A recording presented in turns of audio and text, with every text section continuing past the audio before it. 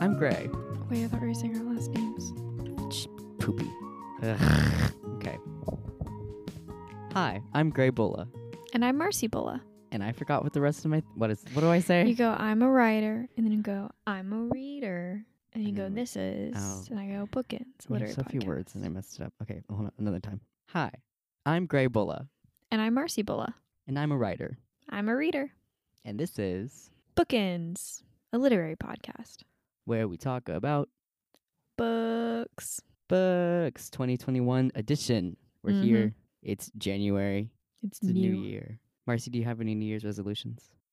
I made a few. I've already forgotten a couple of them. Just right out the window. Some of them are like health and fitness related, as everyone who's ever lived makes those kinds of resolutions. I am down to a goal of reading 24 books this year, down from my usual, like, I don't even remember. I think I did 50, 52 last year. And I read like much more than that the year before because I wasn't in school now. So I'm trying really hard to just, we got one book a month for this, and then to read one more for funsies on my own, and that's like all I can do. Yeah, that's fair.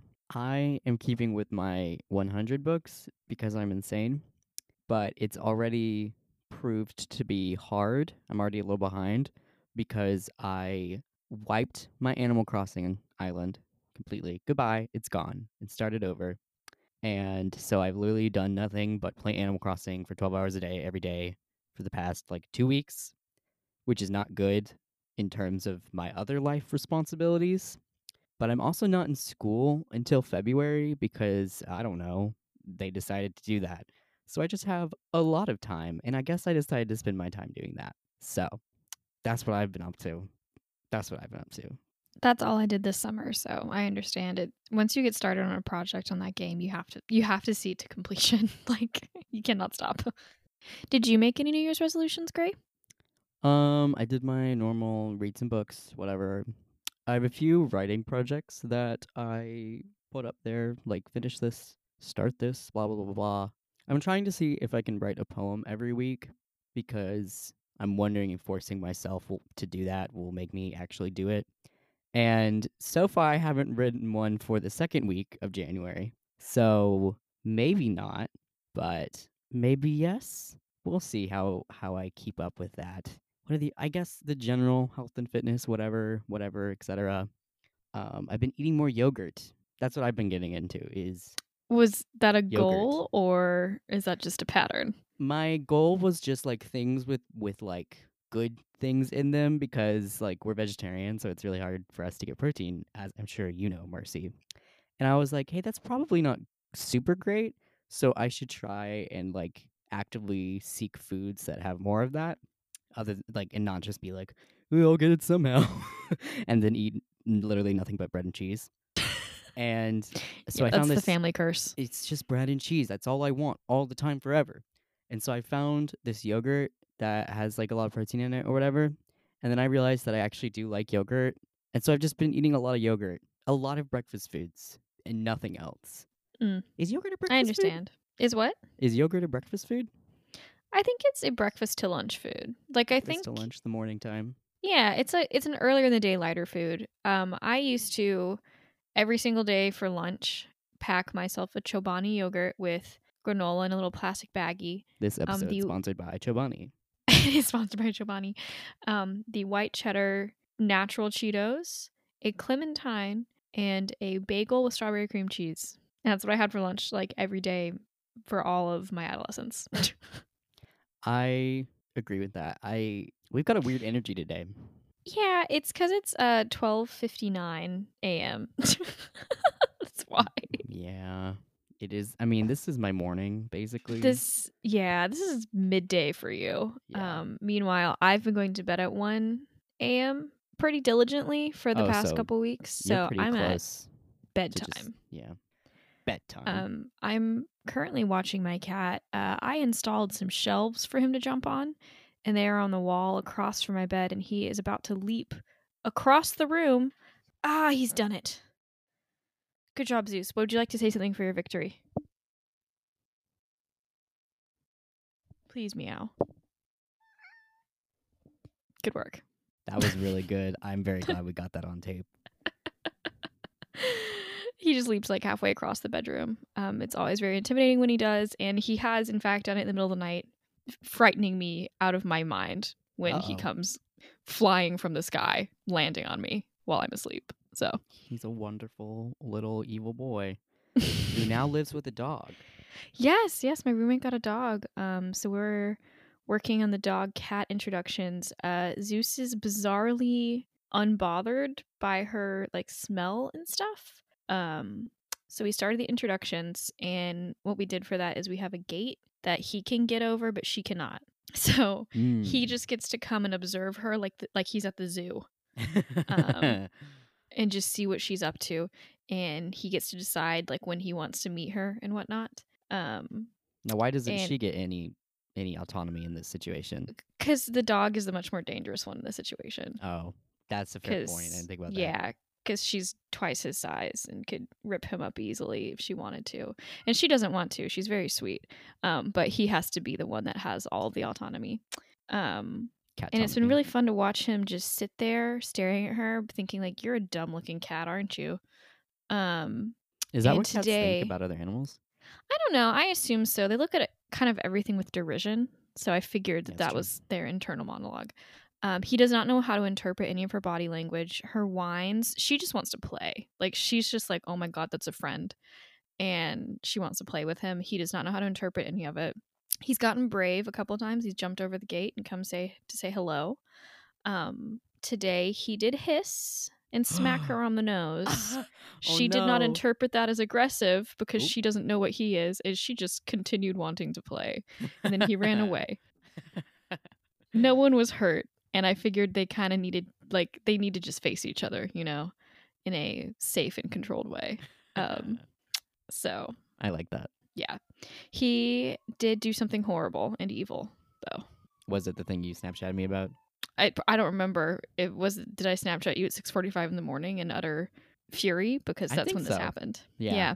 So we have to keep them separated. And so he's having to spend more time locked up in my room than he typically would. And he does not like this breach on his routine. So last Thursday, I was awoken to the sounds of him using his litter box, which they don't always wake me up. I don't know why it woke me up that day, but it did. And then I felt him jump on the bed, and I was like, oh, he's coming to cuddle. No, I could not have been more wrong. Instead, this cat pulled up right next to me, just right next to my shoulder. And I was like, oh, he's going to cuddle with me.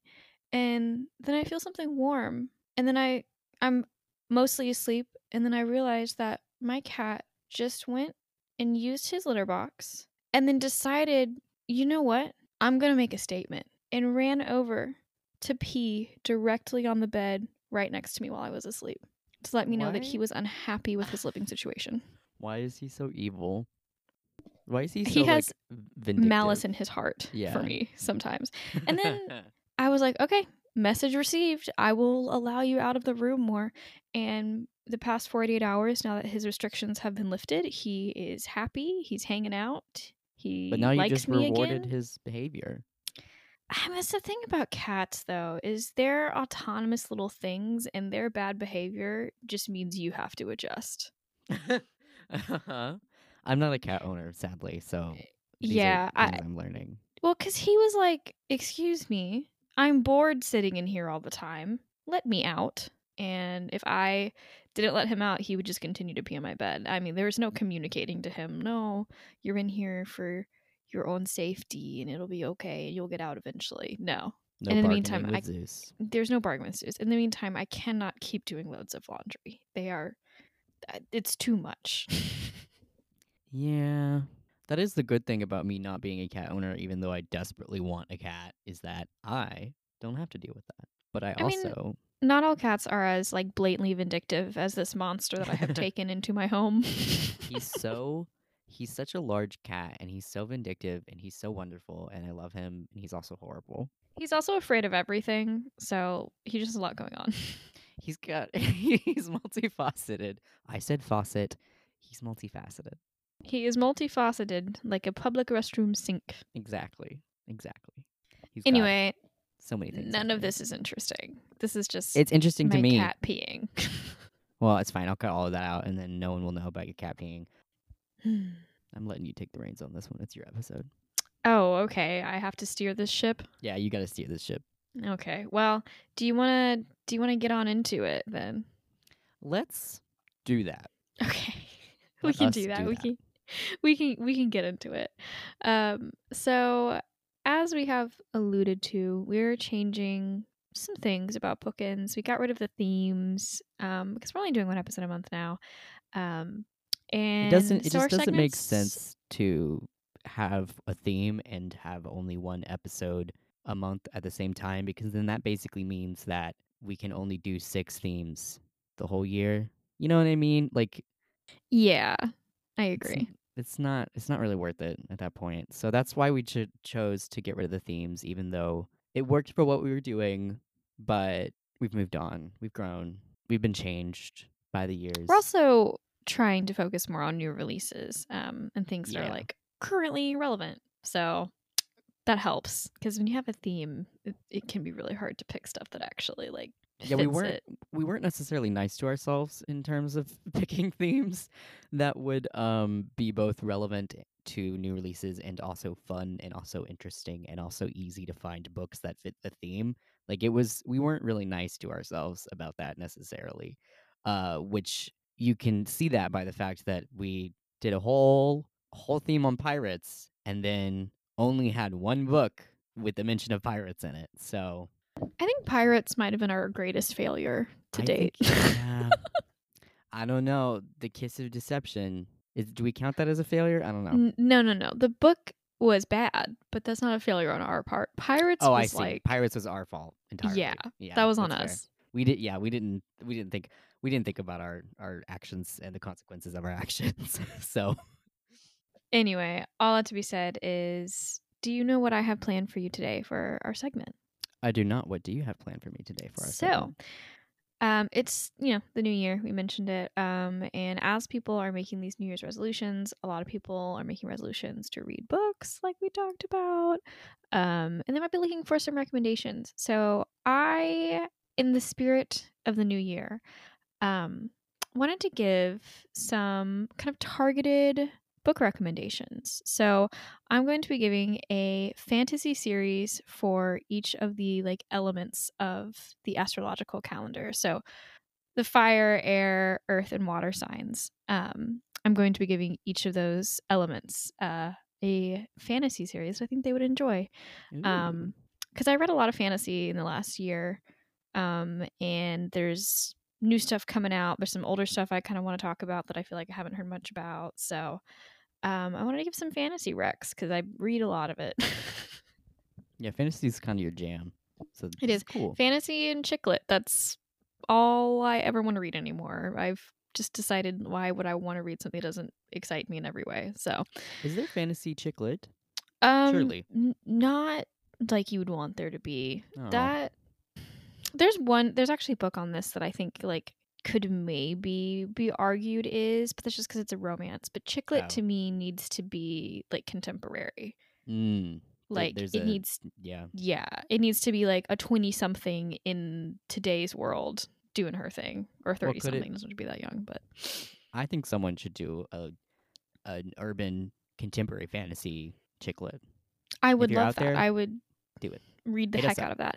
Absolutely. And I think there's potentially things like that, but they go straight to erotica. They skip over the chick lit and they go straight into erotic zone.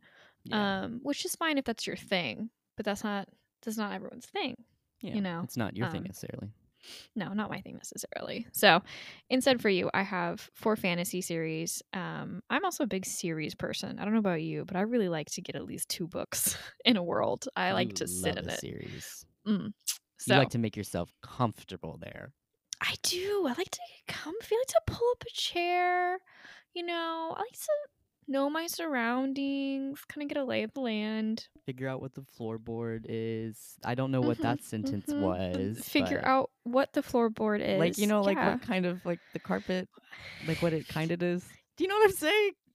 Well, I don't think it takes a lot of time to like assess the makeup of the floor, though. Like, you kind of get that upon a first impression of a room. But I mean, like, I'm looking at this rug in this room. I don't know what it's made of. Do you know what any rugs are made out of? Maybe fabric. Yes? I mean, it's a Cotton textile. balls. Maybe? Okay. No. Okay, give me your No. eggs. Okay. We're just going to move on because I don't know what you're talking about. It's fine. Okay. All right. Let's get into it. So, for fire signs, which are Aries, Leo, and Sagittarius. I'm sorry I've talked about this series before, and I think I actually recommended it to Aries last year in my zodiac recommendations. But the last book just came out, so it's relevant again. And so that is, and you're gonna be sick of hearing it because I talked to you ad nauseum about this. I'm excited. An Ember in the Ashes by Sabaa Tahir. The last book was released like last month. This is the end of 2020. So you're like, if you were wanting a new series and you don't have to wait for anything to come out, this is the perfect moment. There's still hype around it, but you have 4 books and it's dunzos. You can no waiting, no wondering. You can go all the way through, which I love. It's one of those books that is shelved as YA, but I would argue is new adult. Are they like 19 and up characters? Yeah, they're like 18 to like 22. Oh, okay. Yeah. You know what I mean? Mm-hmm. And also it just is it's not a YA fantasy. The world of it is more mature than that. Not that like there's anything wrong with YA fantasy worlds, but this world just feels like it is a little bit more I don't want to say sophisticated because that sounds like it's derogatory to younger things. But you know what I'm Are you trying just to say. saying it like it has different concerns? Maybe? Yes, that is a good way to say it. It has different concerns than a YA fantasy would necessarily have. So if you're thinking like, oh, I don't like YA, well, guess what? This one's not really YA. The book community just doesn't utilize new adult like it should, and there you go. So my little intro to An Ember in the Ashes by Sabaa Tahir is that Laya, who is our protagonist, or one of our protagonists, she's a slave in the Marshall Empire, daughter of the greatest leader the resistance ever had, and she's determined to save her brother and her people from martial rule. Contrast that with our other protagonist, Elias, who is a mask, which is like the most elite soldier in the Empire. He's determined to get out. Both of them are on these parallel paths seeking freedom, and they're both exhausted by the violence and the fear that they're living in, and neither of them can foresee like how fate is going to pull them to the center of this plot that ends up being so much bigger than either of them. And that's all I'm going to say without giving away any spoilers. You can read the description on Goodreads. It gives like a little bit more, but it's really vague too. The point though is that this whole book is set in a world that is based off of ancient Rome, but it isn't a book about Rome. I want to say that. I think it can be a little misleading in some of the descriptions. It's not like a Roman mythology book. Do you know what I mean? They Sabaa Tahir just took like the military structure and like the culture of Rome of being very like nationalistic and bit of a tyrannical government and that sort of thing, and applied it to this own like unique world. So it's not a book about ancient Rome. Don't get that in your head. I think that also this is a book that has really wide appeal because even though it is like technically a fantasy, the magic in the world isn't that common, and most of the action is very like military based and very like hand to hand combat based. There's not a lot of like flinging. There's no flinging spells at each other. It's the magic is more about like this like deeper, greater plot going on, and it's not about the everyday people having access to it. So it's not like a high fantasy in that sense. There's no like elves or dwarves or anything. It has a ton of action. It is so suspenseful. It will really keep you turning the pages. But what I'm really appreciating, because I'm actually rereading it right now so that I can like finish the series and read the last one, is I'm really like enjoying that Tahir really pushes the characters. And so you're reading because you're like, oh, I need to know what's going to happen next because everyone's always almost dying all the time. But I'm really appreciating on the read their arcs and the way that she makes them grow in really unexpected ways, and really she just has like crafted a world that is like very complex. There's so much just like foreshadowing that you don't appreciate. until you're rereading, and it just takes so much skill to weave a story the way that Tahir weaves the story. Like, it's very much satisfying once you're going back and looking at it and seeing how well pieces are coming together, but not in a way that it's predictable. You can't see every turn coming. You can only appreciate when you're looking back on it how all the pieces fit together. And I haven't even finished the series, so if you're someone who really likes plot-driven books, I think you'll enjoy this, but I think you'll also really like it if you like character-driven books, because she puts these poor characters through hell, just absolutely. And I think they are so strong and compelling. And they're very flawed and they're very human, and you actually end up with 3 different narrators. I love a multi-POV book. Like, all my favorite books are multi-POVs. And all of our 3 points of view are really unique, and they have very distinct voices. And I really love one author being able to write from that many different points of view, and having them sound so distinct, and having them struggle with different things, and also those different things still relating back to like the major themes. I just think she just is a really excellent writer from like a very like broad sense, and she also writes beautiful sentence by sentence. She's got the macro and micro down, and I really enjoy the series. It is not a gentle book. It really struggles with people that are trying to do the right thing in extremely challenging situations with very little information. And the empire is evil in the way that all like fictional empires are, but you also get to see it from the inside, and from the people who love it and who dedicate their lives to it. And I think this book does a lot of blurring like the idea of a black and white, good and bad person, and how different people could have different motivations that lead them to the same outcome, but because their motivations are different, one might be quote unquote bad, one might be good. And it's got top-notch world building and character building, so like what else could you want?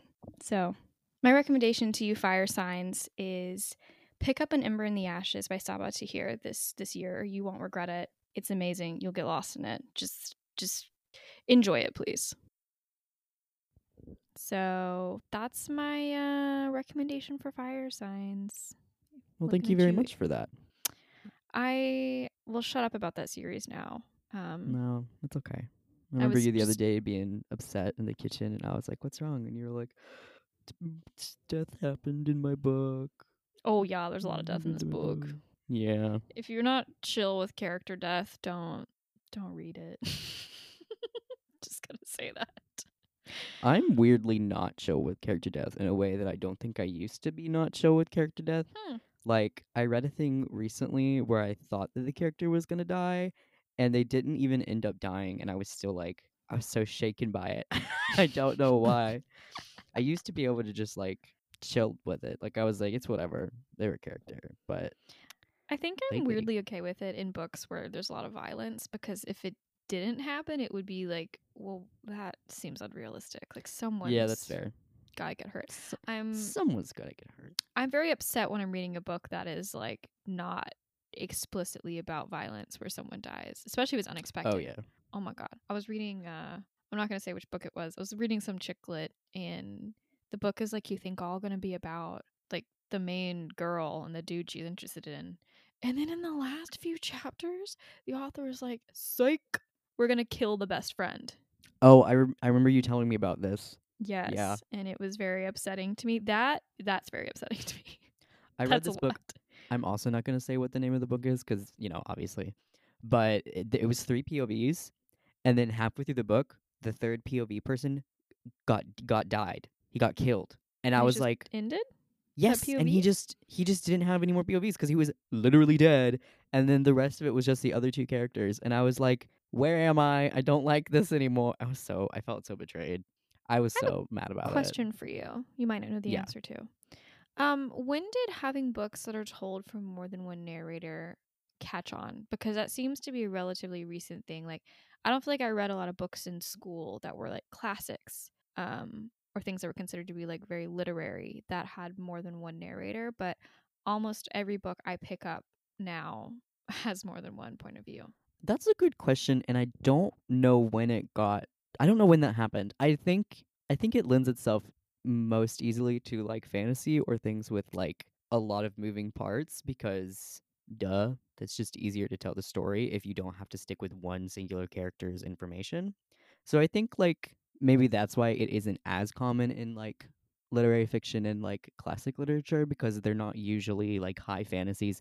I mean, I didn't read classic fantasy, but it's not like they make you read those in schools, I guess. But I don't know.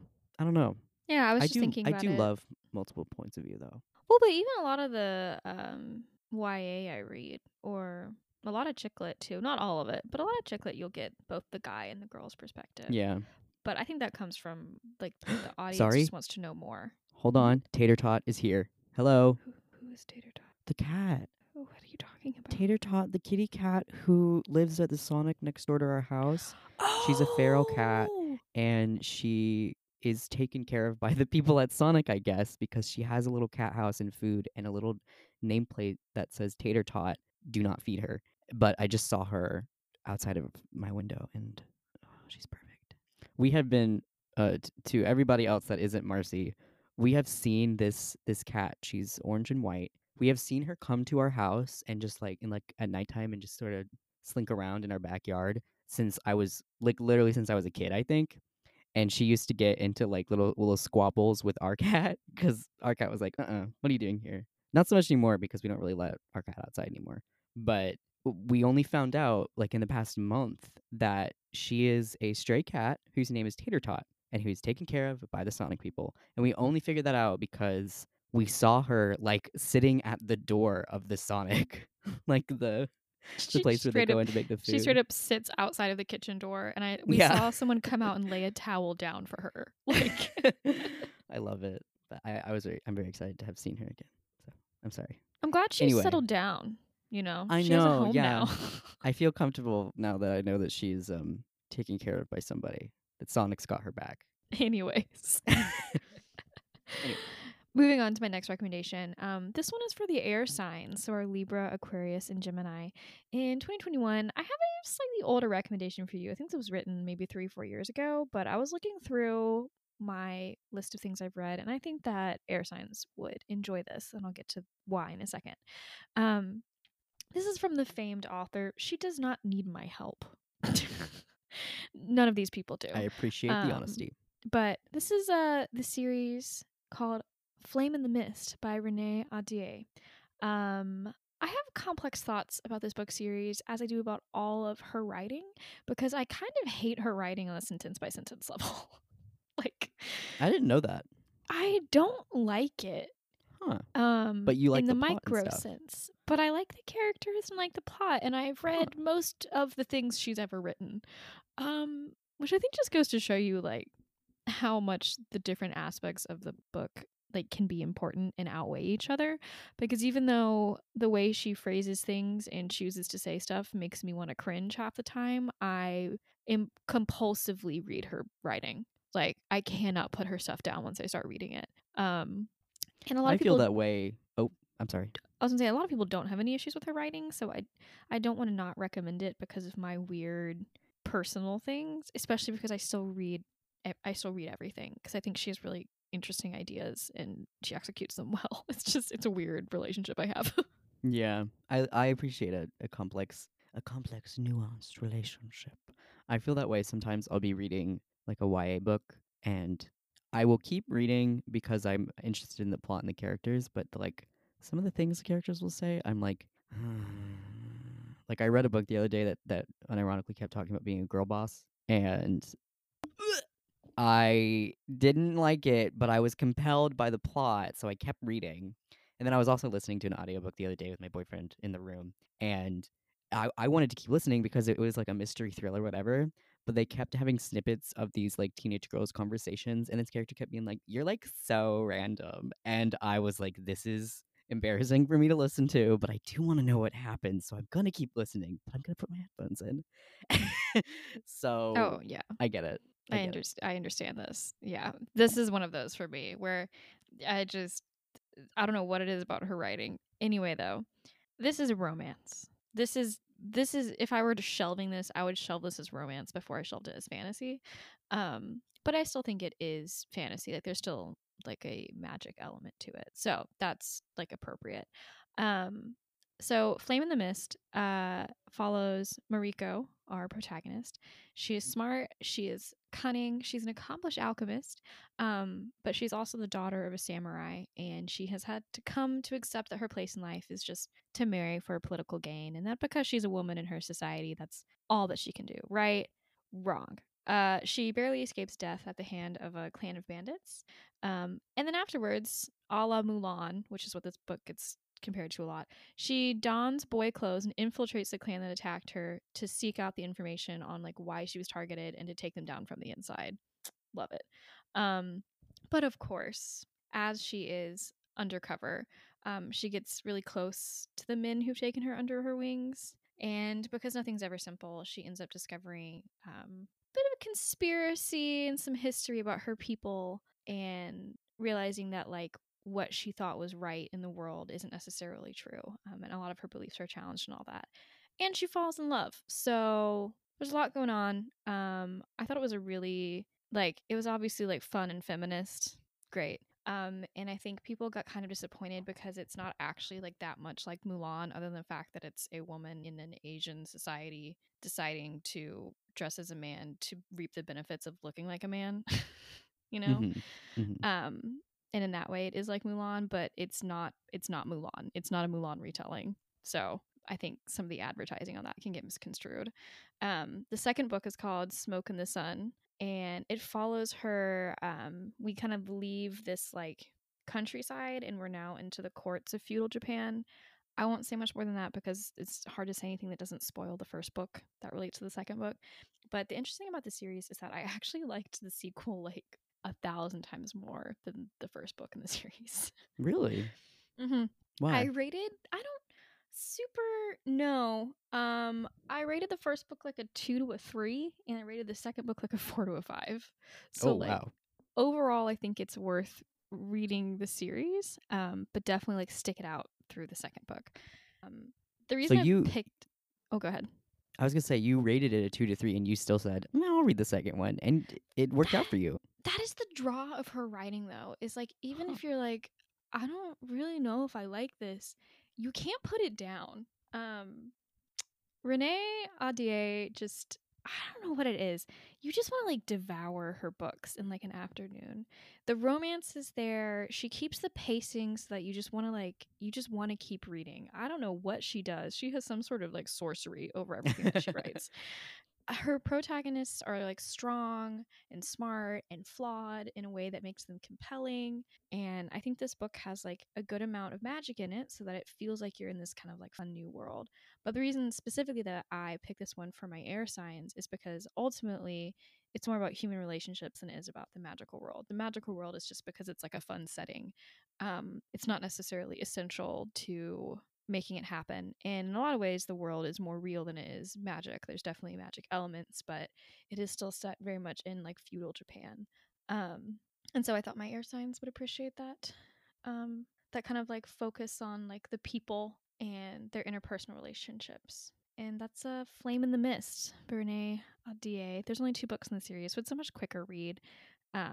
You can get through this really fast. Like I said, it's bizarrely addictive, and I don't know why this author can somehow do no wrong in my eyes. I don't Except know what for she on the does. word for word. I don't know what it is about her that like irks me and intrigues me.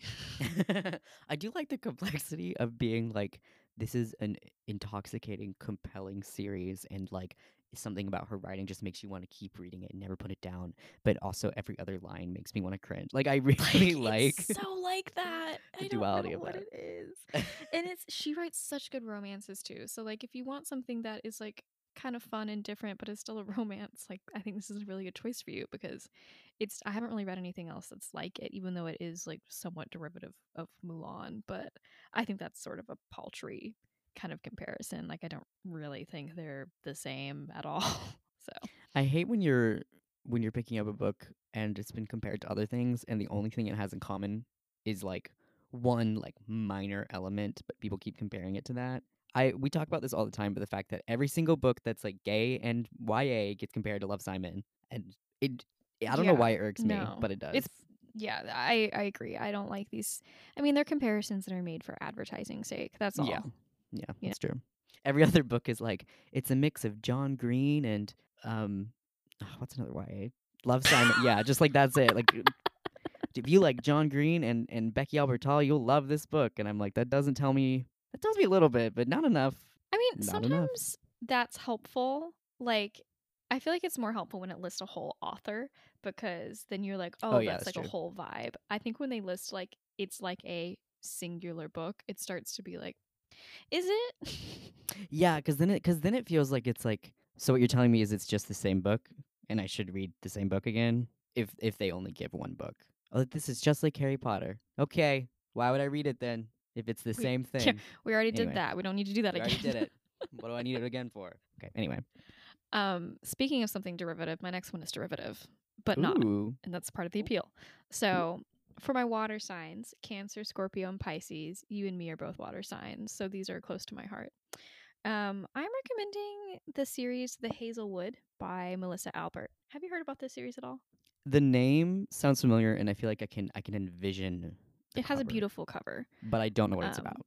So, and for reference, it has a little bit of buzz right now because the sequel came out last year, and then a companion book that's not like actually in the series, but is just in the world, came out last month or so. So it's done and over, but it's kind of like the world is still fresh. Still fresh. Yeah. And I recommend this for water signs specifically because water signs, we are mysterious, we are emotional. And I also feel like we like things that are very like whimsical, but also dark for some reason. Yeah. Right? That feels right. So the Yeah. Hazelwood is for anyone who like really loves fairy tales, who had like a really cringy Alice in Wonderland phase at some point, but who cannot resist something that is both whimsical and macabre. I love that combination. It's exactly. I think those are the two best descriptors I could use for it. So, The Hazelwood is about Alice, of course, who is the 17-year-old granddaughter of the world's most acclaimed and reclusive fairy tale writer. She and her mom hopped from home to home her whole life.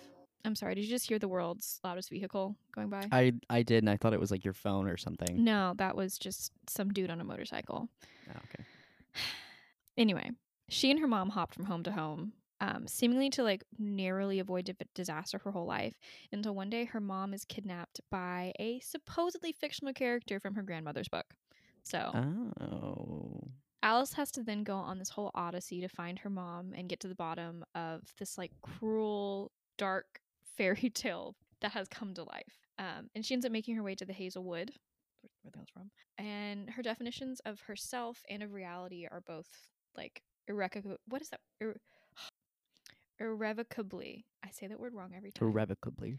Her definitions of herself and of reality are irrevocably challenged. And in the second book, The Night Country, this series like takes kind of a turn here, and it goes into a different setting because we're now following the aftermath of after she has discovered the Hazelwood and the hinterland.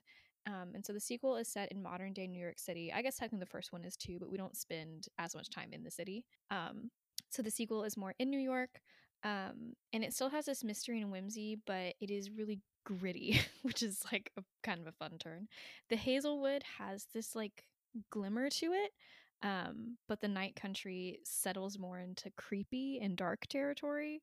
So Love I it. just think it's a really interesting concept. And I think Albert took fairy tales, which are something that has been like overplayed and done, and I think she distilled them into like what we find interesting about fairy tales instead of using our familiarity with fairy tales as a crutch. Does that make sense?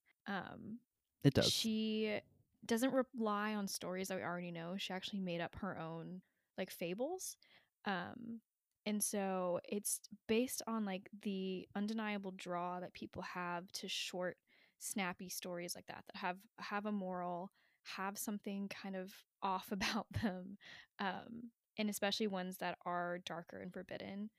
Like the fairy tales that are in this book are more a la Grimm's fairy tales of like people dying and horrible things happening. And also, Alice is a really complex protagonist. She is definitely like an anti-hero at times. She struggles with like darker thoughts and impulses, and she has to reconcile that with her view of herself. And I just think it's a excellent book that took stuff that I think has been played out probably to death and made it interesting and new. And it's like dark and gritty, but it's not dark and gritty and like the teenager being like, what if it was like Alice in Wonderland on drugs? Like it's like What if he was smoking weed? exactly. It like has like a genuine like darkness to it, and Mhm. I think it's delightful. I think it's a really good book to read like on a rainy day. It'll leave you feeling a little bit like haunted, but also somehow a little bit homesick. And I don't know what that's about. I think it might just be the nostalgia factor You because should write. Albert You should write like plays on these blurbs things. for people. Really? Yeah, you should write those. Like, you know, when you go to the back of a book and instead of having the description on the back, they have like, this book will leave you reeling or whatever, and it's by someone you've never heard of. You should do that and just like make up a thing that you're like known for. Just, You know what I mean? I'm not an author. I am just a blurb writer. I'm just a Yeah. trusted blurb writer. You just write Those like are really usually cool other and authors. good descriptions. Yeah. So then it's not Well, like thank a you. appeal to your famousness. It's an appeal to your use of language. Oh, that's nice of you. I was You're trying to think of interesting ways to describe these things because if you don't say interesting things, it's just like, And the book was good. yeah. You should read it.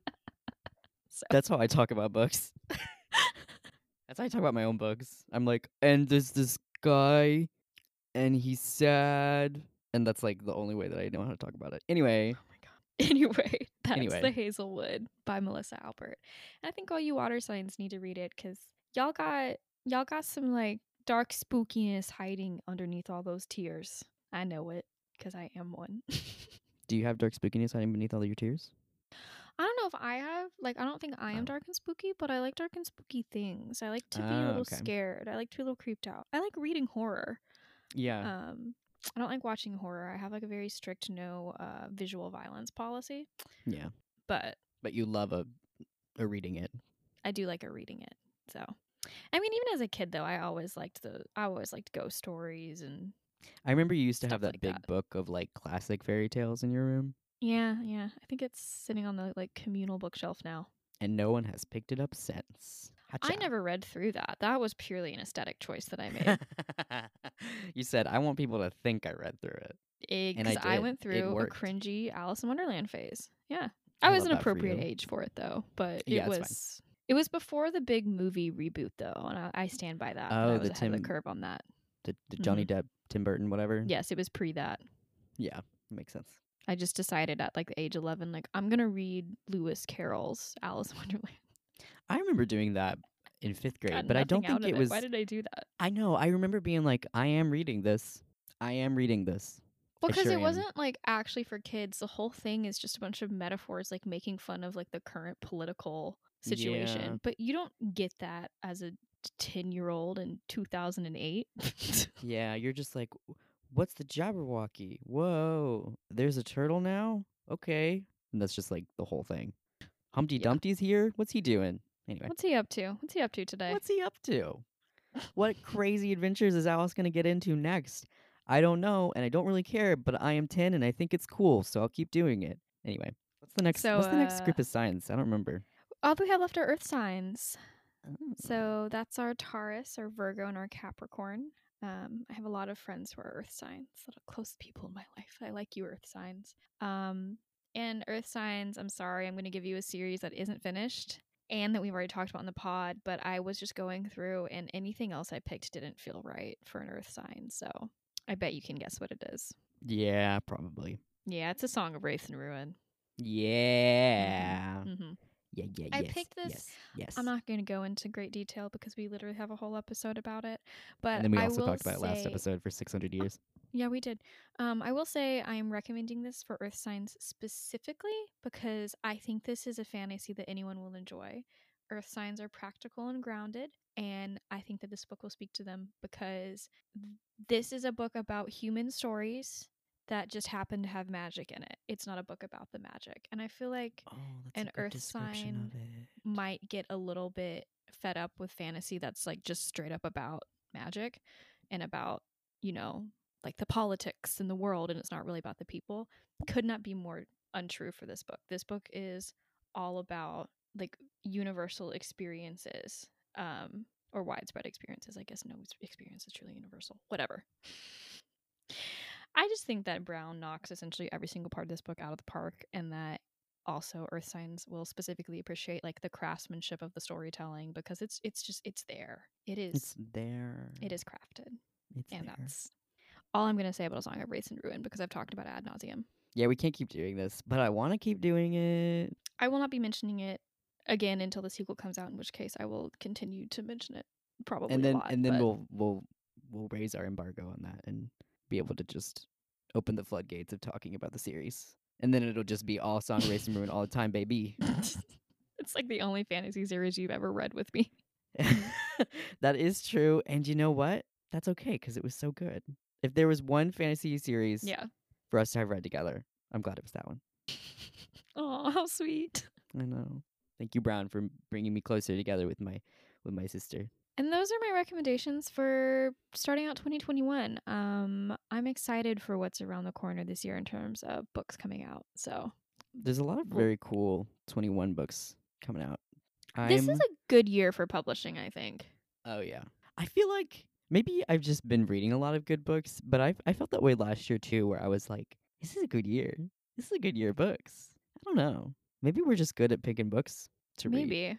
I don't Maybe know. we just I feel like don't waste our time with books often. I feel like there's a lot of presumed bangers coming down the pipeline, though. Yeah. Yeah. Things that I'm like, I think that's going to be good. That's fair. All right. Shall we get into the book of the month? Let us pivot into our book of the month. So the book that we are reading for January of 2021 is These Violent Delights by Chloe Gong.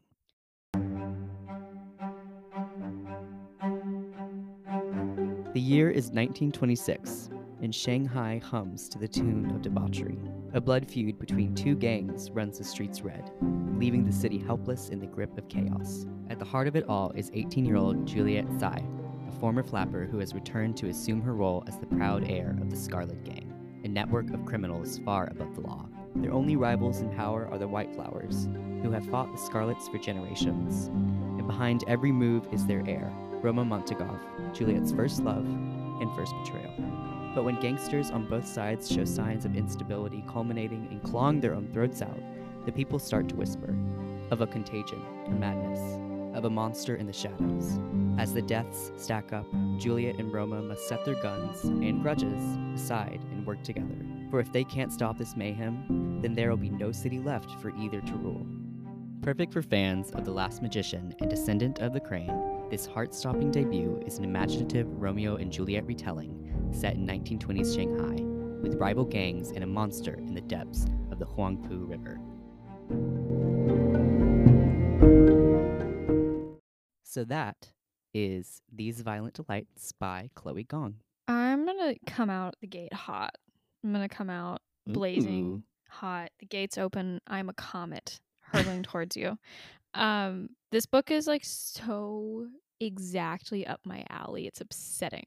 It's upsetting. I'm so glad that it is. I'm very glad that it is. I mean, even if you didn't like pick this book, this is a book I would have picked up eventually on my own. It's too everything I want.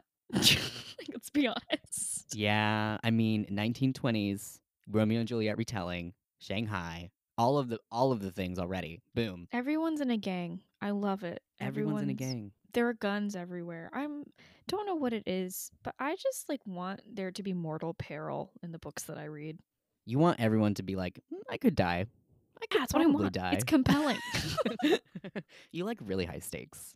That is true, actually. I do. The higher the stakes, the more I you like often will go through Goodreads and just look at things that are like supposed to be really highly rated or like are really popular, and it'll be like this haunting story that follows the depths of a marriage and what we'll go through for love and family. I'm like, but is anyone gonna die? Because if no one's gonna die, it's gonna bore me. If there isn't a gun, I don't care. I don't care. There's got to be a gun. There's got to be a cliff. There's lots of guns in this one. There's so many guns. And knives. Lots of knives. A gorgeous knife on the cover. Oh, the cover. Oh, gorgeous. Also, I just want to point out how beautifully written that like synopsis was, because really good. Shanghai hums to the tune of debauchery. Yes, I think it does. I have a whole section of my writing review about Shanghai, so I'm not even going to touch that right now. Oh, me too. Oh my god, we're matching. Okay. Anyway, so let's just get into it. Enjoyability. Out the gate, what'd you put? 4.5. Same hat. Same hat. Wow. Two 4.5s. I loved the setting. I loved the there's really not anything about this book I didn't particularly like. I thought it was beautiful, like in every way it could be, while still being very like tough. It was dark and it was violent, which the word violent is in the title, so one might expect that. Yes. I also was really nervous, and maybe this is more for expectations, and I should save it, but I was really nervous with it being a Romeo and Juliet retelling, that Juliet was going to be as like passive and impotent as she is in actual Romeo and Juliet. And I was delighted that she was not. She was kind of, I don't know, I wouldn't necessarily say like she's an anti-hero, but she's a hero with complex morals. I will say. Yeah. I mean, she's the heiress to like an opium gang. But she was like strong and she had like real agency. And I was very happy about that. I also thought it was really interesting that she uses this sort of ditzy flapper girl persona when she's like when she wants to get what she wants with other people. She weaponizes other people's expectations of her. Yes. And I thought that was so intriguing, especially because we, like, as a reader, you're so in her head that, like, obviously there's not a moment where you could even begin to be fooled into thinking she's a ditzy flapper girl because you're in her head. And so then she'll have moments where she's talking to someone else and she'll be like, "Oh, it's so hot in here. I think I might faint." And you're like, "Oh, she's playing them so hard right now." Just I really liked that. I also really obviously I gave it 4.5 for the enjoyability. I took my time with this book in ways that I haven't taken my time with a book in a while, partially because there isn't an audiobook out yet. There's about to be, but not yet. And so I was just reading without that. And I kind of rush through books most of the time because there's just so many to read, you know, and that I just want to get through it as quick as possible because like I'm enjoying it and also there's so many other things, and so I'm like, if I'm going to get 100 books done in this year, I can't spend 7 of them on one. You know what I mean? So I have to be pretty fast. I try to be. And I wasn't with this one, and I'm glad that I wasn't because I didn't want it to end, and I think I would have been sad if I'd read it in one night because I feel like I've let it sort of ruminate in my brain longer and sit with me, and I feel like this book needed that of me. So I'm glad that I did that. I did the exact opposite, and I devoured it in like 2 days. That's also a strat that you can employ. That's also a strat. Although, honestly, I'm kind of sad that I did that. I look forward to the fact that this is going to be I think there's going to be 2, right? It's going to be duology. Yeah. Yes. It's duology. Kind of let myself do that too because I knew that I'd read a second book and then I would reread it. I always reread before I pick up the newest book in a series. I didn't know that about you. Yeah, if it's going to be like a year between when things happen, I don't retain information well enough to not do that. That's very fair. That's why I give up on series a lot, honestly, is because I don't want to do the rereading because I'm horrible. And so then I'm like, I don't remember anything from the last one. Just like, to me, if it's not worth the reread, I know that it's not worth me picking up that final book. That's, you know what I mean? That's a fair litmus test, I think. Like, if I'm not excited to get back in the world anyway, it's like, why would I spend money on purchasing this new book? Yeah, why would I spend my money and time on the second one if I wasn't excited about the first one? That's fair. I'm just evil and horrible. So, hee. But I gave it a 4.5. We both really liked it. Why I didn't give it a 5, and I don't know why I didn't give it a 5. And I don't know if there's a reason. I didn't give it a 5. I've said this before, for the same reason that my sophomore year of high school English teacher didn't give out 100s, and that is because, quote, nothing is perfect. Yeah, that is fair. Even when he had no feedback, he would not give things 100s. He would give you a 98. And so that's what it is for you, is you're like, I don't have any feedback. I think this is really good. Nothing is perfect, so I'm going to give it a 4.5. I have, I'll say, there's like one category where I have some feedback, so I think that's probably reflected here. But it's not like, yeah, you know. Yeah. Yeah, I get that. 4.5 felt right to me, so I'm going with it. Very high rating. What did you give for Balance? This is one that I took points off for. this might be user error because I read it so quickly. I always struggle with if balance is me or the actual thing I'm reading. Yeah. But I decided to give it a 3.5. I just thought it took a little long for the mystery to really ramp up. Like I feel like we got a lot of it right out the gate because the whole illness, and they tell you this like in like the first couple chapters. They don't put it in the synopsis, I don't think, but I don't think this is a spoiler. The illness is that people like rip their own throats out. It kind of Like says it in the synopsis, but I think if you haven't started to read the book, you're like, what does that mean? So I yeah. understand. So Yeah. like the illness is literally that people like a la Bird Box kill themselves by just literally digging their fingernails into their throat, which is like very upsetting. Deeply, deeply but violent. so that's a real shocker right at the beginning. So you get that right out the gate in the first couple chapters, and so you're really invested because that's the shock value of that is so intense. And then I feel like there's just too long of a lull between when you find that out and when you find out other information that is compelling, and then Mhm. that it wraps up a little too quickly at the end. Like I just thought that it was not evenly distributed. Mhm.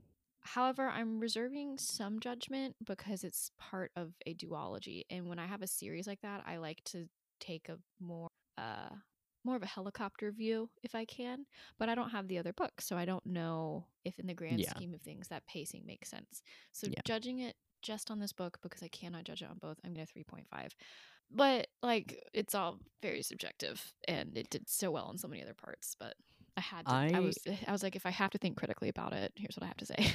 Yeah, no, that's fair. I feel I understand that. I think I wasn't bothered by it, even though I did notice that because I was invested in the characters that like the moments it took away from discovering more about the mystery. I wasn't distracted by that because I was interested in what Juliet and Roma were up to. So I think that's why I wasn't bothered by it, but I do understand what you're saying. So I gave it a 4 Oh, because I'm evil and I don't know ever how to do the balance rating. What were you gonna say? I was gonna say I will add to balance. I would have liked more Juliet and Roma, but that's because I'm a little hoe for those kind of interactions. So Yeah, that's all. I'm hoping we get more in the second one because it is a duology. Yeah, that's what I was telling myself too. Is like we haven't even seen where this could go, and it's a Yeah, retelling of Romeo and Juliet, so they're gonna like they're they're gonna have gonna. more It's gonna happen. romance. It's I don't think that's a spoiler to say that there's a romance. Yeah, I mean, if It's you kind of tried the to say point. this is a Romeo and Juliet retelling, and then you're like, and it's not romantic, I think I would slap you. You know what I mean? Yeah, Like, like come on, get with it. come on now, come on now. So So yeah, I gave it a balance. I gave it a balance. Yeah, sure. I gave balance a 4 because I don't ever know how to judge balance, and I feel like I was satisfied more than normal with the pacing. Um, that's about it. That's about the only reason that I gave it that. I think I could be swayed up or down in either direction, but I'm currently gonna stick with a 4. Expectations, what'd you give it? So I gave it a 4. I mentioned that I was like very pleasantly surprised with Juliet. She is not the simpering, sad 13-year-old girl of Shakespeare's Juliet, and I really liked that. I expected this book to be really good, and I thought it was really good. And I don't really want to take away points for it being really good. So I'm going to give it a 4. That's very fair. I gave it a 4 as well. I think for me, a lot of the expectation stuff is coming from. So obviously, it is a Romeo and Juliet retelling, as we have said, and as is very clear. But the way that the Romeo and Juliet is played within this story was extremely surprising and clever. I think. It isn't. I don't think it's a spoiler to say that it is not a direct like you can follow the plot beats of Romeo and Juliet. Like there's monsters and there's gangs, so obviously it's not following that Nor plot would I directly. want that. I No, think yeah, that's to the benefit of the book, not the detriment. absolutely. But the way that it's sort of like I'm trying to think of elements I can talk about that aren't spoilery. I can't think of any that aren't spoilers, Marcy. What are you trying to say? And maybe I can translate. So, okay, this isn't a spoiler because it says in the synopsis. Here's an example. Behind every move is their heir, Roman Montague, Juliet's first love and first betrayal. So you know this. They've already had a romantic relationship by the beginning of the book. That is not true of Romeo and Juliet. And so it's playing with this like friends to lovers to enemies to lovers question mark that you did not have in the original Romeo and Juliet. And so there's these sort of like callbacks to what you would have expected of a Romeo and Juliet retelling when they're talking about their backstory, and then but that's not what you're getting during it. And I thought that was smart, that it isn't this sort of like they're meeting in the book of like, oh, we have a whatever. I don't know what I'm saying anymore. Mercy, do you know what I'm I don't know what saying? you're saying anymore. I can comment on the nonsense you were saying though, and that it is refreshing to have a romance where they already have a history. It's just nice to have a little variety in Get a like little the romance variety. genre sometimes. It can be a little one note. I mean, and that makes sense though, because most romances are people meet and then they're interested and then they get together. But I really like the like they had a past and it was like very simple and sweet and wholesome because it was like their first love. And then horrible falling out and betrayal. And now that Yeah. they've grown up and they've changed, they've been through a lot, like finding each other again, but as the new people that they've grown into, very compelling to me. Okay, I'm going to say, I know what I'm trying to say, but it is a spoiler. So I'm going to say it to you, Marcy, and then I'm going to bleep or take it out of the podcast. Just so you know, I'm not insane and I do have a thing I'm trying to say. So the specific moments that are in Romeo and Juliet that he's playing with are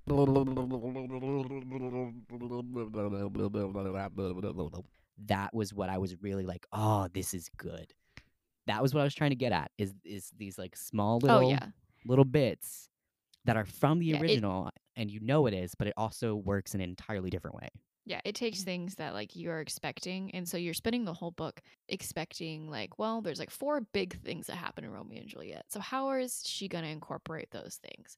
And then Yeah. the way that she chooses to incorporate it turns your expectations around, and that was very also, was I chef's appreciated kiss. that although this book is not LGBTQ, the representation in it was still nice to have. Yeah, I was also thinking about that earlier today about Kathleen, who's a trans woman. I don't know what character I don't know if there are direct translations of like this character represents this character in Romeo and Juliet. Obviously Juliet and Roma, and then you have Marshall, who's Mercutio, and then what's his name? Benedict, who is Benvolio. So you have a few of those characters who are direct sort of. Well, I don't think Juliet had a like entourage in the Yeah, no, play, she did didn't. she? No, she But did they needed to not. give her an But entourage. yeah, I mean, you have Tyler, who is Tybalt, and you have Paul is Paris. Paul is Paris, and you have Yeah. Rosalind, who I think is Rosalina. Maybe is that her name? I remember there being a Rosa I name, don't know. but I don't think Kathleen is a direct 1-to-1. Which is fine. I don't think every single character needed to be, even though it was fun to be like, ooh, Marshall and Benedict, that's Mercutio and Benvolio, whatever. Anyway, but I really liked her, and I really appreciated seeing that. I always love seeing like background LGBT characters in books, even if that isn't like what the book is about, because like, it's just like very humanizing, and it's a fun surprise to be like, the story doesn't have to be about this to also include them, because we're literally everywhere and we're just like normal human beings. Well, that's like part of the goal of representation is to like just have people be normal and it be normal. Yeah, exactly. Yeah. So it doesn't have to be a whole thing that like Marshall is a gay. I don't think it says his sexuality exactly, but obviously he is a queer person. One of them, I don't remember which of them. One of them they alluded to like he'd been caught in closets with boys. Yes, that was Marshall. He Yeah. had been caught, and so he like had to defend himself because people had found out, and then he kind of has a thing with Benedict because, of course. Oh, him and Benedict are obviously in love. I don't even think that's a spoiler to say. That Not a is right off the spoiler. bat. That is there. You cannot not read that. So anyway, They yes, don't I know really liked it, that too. but They don't know it, but I know it, and that's all that matters. So, writing style. I think we already said what our ratings for that one was. no, I didn't. Oh, I thought we talked 4.5. No, that was enjoyability. I gave writing style a 5. So Oh, you went up a whole 5 points from me. I or did. 0.5 points from me. I did a whole 5 points. You gave A it whole 0. 5 points. Yeah, no, I hated it. No, there wasn't even any writing in this book. It's just blank pages. No. Why'd you give it a 5? I think I know I why. like but literally don't think there could have been anything improved. Like in terms of like prose, it was gorgeous. It was luscious. It was quotable. It was rich. I also, I have such strong opinions on when you can and can't use slang in a book, and this book did not use any 1920s slang, and I think it is better off for it. I thank you When I for was that reading and I tasteful noticed that. choice. A tasteful choice. When I noticed that there wasn't any of that, I was like, Marcy's gonna like this. Marcy's gonna be thankful. You know how I feel. I agree. It pisses me off so much. It takes you out of the world immediately as soon as It you start really to, does. to use weird slang. Like, no. And not to be your English teacher, but Shanghai was its own character, and I was so here for it. Oh, absolutely. I have a quote. Well, it's like a whole I have a paragraph. quote. If I it's wonder the if we're same the same quote, I quote. will. That'd be very funny. You do yours first, and I'll do mine.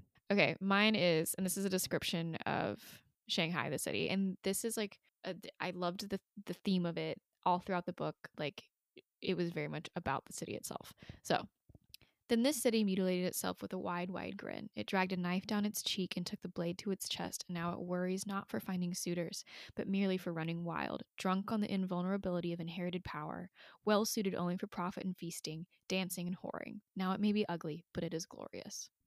So that's not the same one that I did, but I think that would be very funny if it It's was.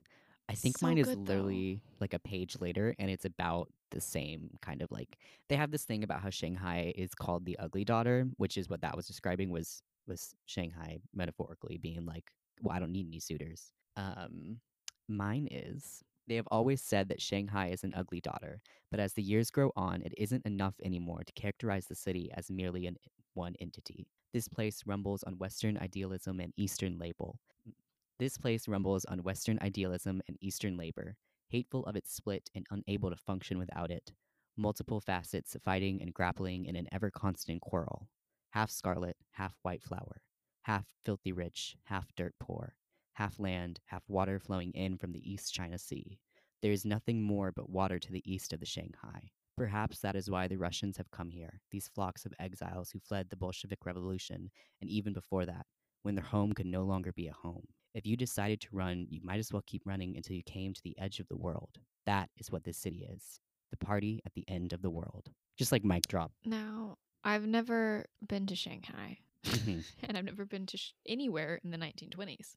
Yes. But Unless you're the hiding way something from that, me. unless I'm hiding something, I'm actually a time traveler. I have no words for how well she writes these descriptions. They're poetic and they give me chills. Like, I literally got chills reading that. they're so good.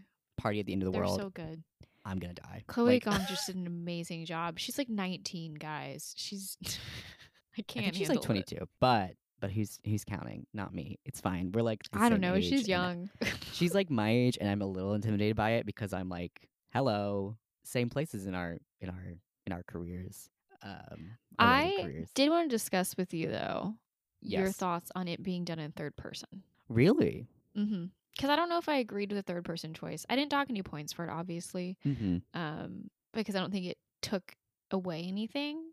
But I like first person a lot. But third Yeah. person does keep it more formal. Yeah. I don't know. What do you think? I'm not bothered by the third person. I think it would be a way to do it in first person and have it be just as good. But I think it would have been a little bit harder to do it that way because of the fact that, like, I think some of its beauty comes from how fluid the point of views are and how quickly it can become someone else's point of view, someone else in the city, somewhere else. You know what I mean? And also, I think that, like, it just could have been a bigger project to try and like really nail down the 1920s voice, first person voice specifically, because when you're in third person, sure. When you're in third person, you have like I feel like you have enough distance that like there was no 1920s slang, right? Like there is no like informal voice of these characters in their head being like I can't even think of an example of 1920s slang to make fun of. But I think if you'd done first person, you would have had to be someone with a much deeper knowledge of the exact way that people talk to them. But also maybe there would be a way to do it without doing that. I don't know. I wasn't bothered by the third person, Yeah. personally. I do like the idea you said, the fluidity of like switching points of views. It is very much like I mean, you have a narrator. Like, it's not necessarily that you are reading the book as it's happening. Do you know what I mean? Someone is Yes. telling the story. Yeah.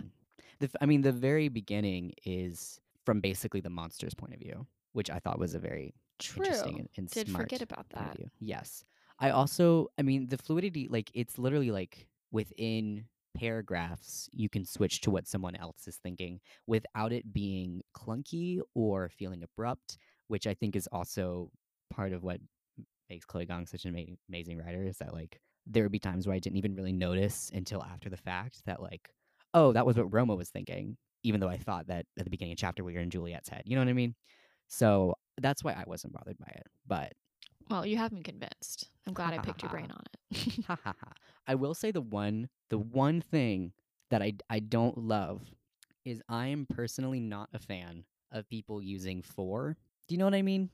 Like in Using for? like let me think. Let me find an example. So instead of saying because, you would say for. So in the synopsis it says, as the deaths stack up, Juliet and Roma must set their guns and grudges aside and work together. For if they can't stop this mayhem, blah blah blah blah. Yeah, I And understand that. It's unnecessarily formal. yes, and I don't mind that every now and then, but there were moments where I felt like it was used a lot. And that's a personal pet peeve, not a big deal, but that's the only thing I can think of where I was like a little too formal, you know? I'm But shocked that didn't bother me because you know how I am. yes. I'm so picky about those like single words. I think I thought it just fit the tone, so I just kind of let it go. Yeah, very, very personal thing. What did you put for memorability? I gave it a 4. I thought the story was really unique. And I think the fact that it like plays off of things that are familiar and then turns them on their head makes it more memorable because you already have a thing to connect it to in your brain, but then you saw how it was changed and was unexpected. And so I think that makes it like easy to recall. Like it's kind of a clever way to make sure people remember what you wrote actually. Yeah, using points of references that the reader probably already has, and then being like, you thought this was going to happen? Psych. This other thing happened, but this other thing that you did think was going to happen did happen. So then you're just like on your toes a little bit. Yeah, exactly. You spend the whole book like waiting for certain things to happen, and then those expectations are not met, but not in a bad way. They're just things don't play out how you think they're going to, and so you're surprised by it. It's good. It's a good surprise.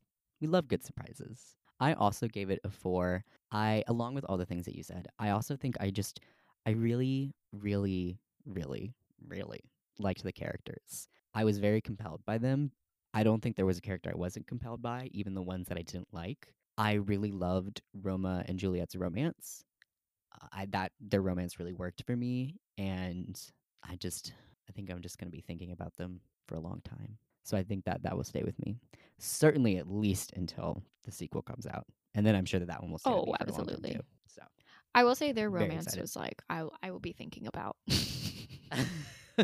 Yeah, the It's really good. complexities. It's not an easy romance. Like it's not No. like I feel like in a No. lot of books where there's like there needs to be a conflict for these characters so that they can't like be together or whatever, or that third act romance novel fight that they have and then they break up but then they reconcile and get back together. It's usually something pretty like not that big of a deal A ultimately. miscommunication 9 out of 10 times. Super not what this one was. This one was like, oh, that was a big deal. Do you know what I mean? And I liked Yeah, that like was y'all had an understandable breakup and are now hate each other's guts for reasonable reasons. Yeah. And like I really appreciated that wasn't simplified, that there was never a moment of them being like, well, it's fine because ultimately we love each other. You know what I mean? Like it wasn't like, and Yeah, there was it's no okay. brushing over it. Yeah. It wasn't swept under the rug or just like glazed over. It was Yeah. we sat in it. Oh, we sat in Oh. it. Also, Roma/Romeo, he's such a little soft boy. I know. Even though he's like the son of a gangster and like the heir to whatever gang, he doesn't like being violent and He doesn't like it. He doesn't want to be violent, even when he I has really to like be. that about him. And also, he really cares about his little sister, which, as we all know, is a very endearing trait for men to have in romance books, is caring about younger siblings and, like, that sort of protectiveness. Are And you saying that because you're a younger sibling? yeah, a little bit. I'm always like, aw, I'm you just care picking at about you. me. You're fine. Yeah.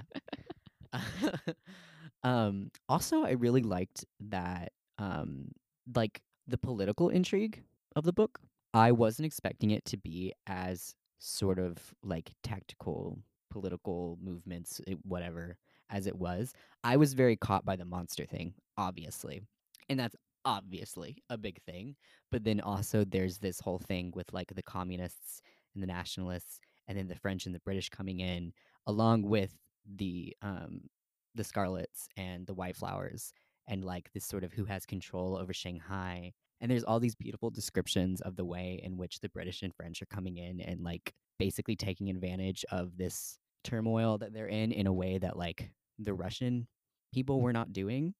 There's this whole paragraph that I included in what I was going to say and then decided against it, but where the Russians like merged inward and like kind of wished to learn how it was there, but then like the British and French just like saw Shanghai collapsing in on itself and were like, "Ooh, we're going to take advantage of the fact that you're in disarray and that you're like struggling with all this stuff." And Yeah. I don't think of myself as someone who really wants to read books with like political intrigue or whatever.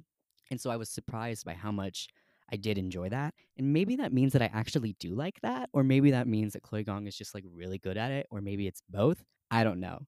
Either way, I really enjoyed that. So I agree. I think we would be amiss to not mention how much this book condemns colonialism, as it should. yeah, get out of here, colonialism. Get out of here. There's also this really interesting thing with Juliet and her name and how she's the only one Yeah. who's like, Well, and her whole identity. yeah, yes, and her whole thing. I really liked Juliet. I don't remember much about Romeo and Juliet because I read it my freshman year of high school, and I don't even remember if I actually read it or if I just spark notes it. So I don't know, but I do know that I was incredibly compelled by this version of Juliet, by this take on her, and I really Yeah, liked it. she's like, you want to know more about her. Oh, She has depth and breadth and whatever else you could want. She has all the things you could want out of a fun, complex, morally great character. Ugh, I love her. I also really, side note, really liked the line. It was talking about when she was like kind of starting to realize that like, well, we're not really strictly enemies anymore, and I don't really know how to feel about it. And she says, or it might have been him. I don't know who says it, but the idea is like, here it is. Was the line between enemy and friend horizontal or vertical? Was it a great plane to lumber across, or was high wall, either to be scaled or kicked down in one big blow? I almost put that in one of my quotes to include, so I'm glad that we both were like, yes. What's one of those things that you read and you sit there and you like ruminate? Oh, yes. Like, Oh, there's yes. definitely like those moments in this book where you're like, oh, that was like a truth that you just said, and you have to sit Yeah. there and think Oh, about it. that was a truth. And then you sit in the truth and you take it in and you say, thank you, young adult novel set in the year 1926 in Shanghai, Romeo and Juliet retelling. Anyway, what did you give it for believability? I gave it a 4, like above average, because I feel that it had a task to accomplish in terms of like it being set in this real setting, but then having this like weird I don't even know if it was science fiction or magic, like whatever it was of this madness. I feel like that she did a pretty good job with it. I got a little bit fed up. This is so nitpicky, of the like hiding in plain sight moments where her and Roma are like out in public together, like fully visible by other people. And the idea is that like, oh, it's too crowded here for anybody to notice. And I got a little bit fed up with those where I was like, no, somebody would notice. Come on. I do wonder how much of that is like you know how people are always like, oh, Superman, he just puts on glasses and does his hair a little bit differently and he's a different person. But then you also have like Dolly Parton not winning a Dolly Parton in impressionist like contest. You know what I mean? Like stuff like that where it's like, yeah, how like things that are not in their expected context are not viewed the same. Yeah. So I do understand that though, being like, I don't know. Like I feel like if it was like once or twice, I might be like, yeah, whatever, I guess. But it was a pretty frequent thing happening, so I understand. I think I also still have some questions about the whole mechanism of like the madness thing. But also there's a sequel, so I'm not going to dock points for it because it might just be that I'm not supposed to know yet. Yeah, it was also really, I think, weird reading this right now, where it's a transmittable sickness, and they're talking about like getting close and the ways in which it's transmitted. I was not totally clear on because I was like, well, you seem pretty close to this person who has it, so how do you not have it right now? But then they wouldn't have it. I don't know. I'm not super bothered I by w- it, but I will say, in terms of the transmittable sickness, it was interesting because obviously this was probably written before COVID oh, was a absolutely, it was written for sparkle COVID. in a viral particle's eye. Um, and there is this moment in the book where someone tears out their own throat in the middle of a restaurant and no one even like blinks because it's just been happening so often. And I think she wrote that to have shock value of like, this is how desensitized these people are to like death and violence. And then I was sitting there like, I mean, we're losing how many people a day right now? I don't even know what we're up to, like 4,000 people a day, and malls are still open. So like that's like how people are. Yeah. That's true. Yeah. Um Just going about eating at your restaurant, just sitting there yeah, like I went to IKEA yesterday, for what? you know? Oh, we needed a bookshelf really bad. Oh, We don't have enough I need a storage in our bookshelf. apartment, and we're gonna get bins for it. It's a whole thing. We're doing a whole like organization overhaul, you know. Exciting. Don't get corona from the IKEA though. IKEA is actually maybe one of the safer places because it's huge. You have no problem social distancing at IKEA. Did I say my believability rating? I don't know if you actually did, or did you just tag team onto what I said? I don't think I said my believability rating. Okay, my believability rating. For believability, I give it a 4. I feel the same way as you, as I have already expressed. I also felt that the like motivations of the main characters were really believable, and that like Juliet's struggle with Roma and her feelings about Roma and all of these things is really believable. So I appreciate that. Above average believability. So what will our totals be? What does that bring us Mine to? is 4.2. Nice. Did you round up from a 4.16 or 4 point? I did. Okay, because did I have round a up from 4.16. 4.16. So Okay, so ours is literally just the same 4 rating. point. We got the same rating. Got the same rating. I So, did round up on Goodreads to a 5 I did because I too. felt that she deserved the hype. Yeah. The Goodreads rating is always going to be different for me from my Bookends rating because we have our nothing is perfect freshman year English teacher thing that we do that I do not do with Goodreads. So, I mean, you do that with Goodreads a little bit. Yeah, I'm harsh. Yeah, you're harsh on Goodreads. I'm a little I less am harsh on nicer there Goodreads. than I am here, but Yeah, but a little harsher than me. So, a good book. I finished it yesterday, and then I turned to my boyfriend and I said, "That was a really good book." And he was like, "Okay." And I was like, "I know you don't care about this, but that was a really good book. I liked that book. Get a load of that book. no, it was excellent. Get a load of that book. Get a load of that book. Look at Get a book. load of that book." I want to know what the next one's called. We do not know. We do not know. And I don't think. It might be released somewhere. I don't know. But that kind of is a good little segue into what are we reading next? I don't know. It's your pick. What are we? Oh, I forgot it's my pick. Okay. Well, we I'm so sorry. Oh, anyway, we're reading Lore by Alexandra Bracken? Alexandra Bracken. I'm going to settle on that pronunciation. It was released January 5th of this year, so we were still in its first month of existence. Yay. And it is, I like the cover. It's fun. It's neat. It is, I don't know why. It's a Greek retelling. I don't know why that's compelling to me right now. I don't know what it is. I kind of want a Greek. I just like want things that are somewhat familiar right now. I don't know. I don't know if it's a comfort thing. Who's to say? But I'm excited for it. People seem to like it. We had a black cover this month, and next month we're gonna have a white one. So I think we should just start doing like a rainbow for the rest of the year, and then at the end, like we end on purple. Yeah, it'll be fine. But I'm excited. Are you excited? I am. It's also like modern though. It's in New York. Ooh. So a lot of cities. I don't know. We'll see. I haven't really read a modern retelling of a Greek anything. It's Percy Jackson, and I don't think this is anything like Percy Jackson. Yeah, probably not. Just going off of the cover at the very least. I mean, I didn't read the synopsis, but it's described as a high octane tale of power, destiny, love, and redemption. So all things quote, you could sweepingly ambitious. Also, something you could say about Percy Jackson. Sweepingly ambitious. Sweepingly ambitious. But I think that's going to do it for us today. That will do it for us. Thank you so much for listening and being with us.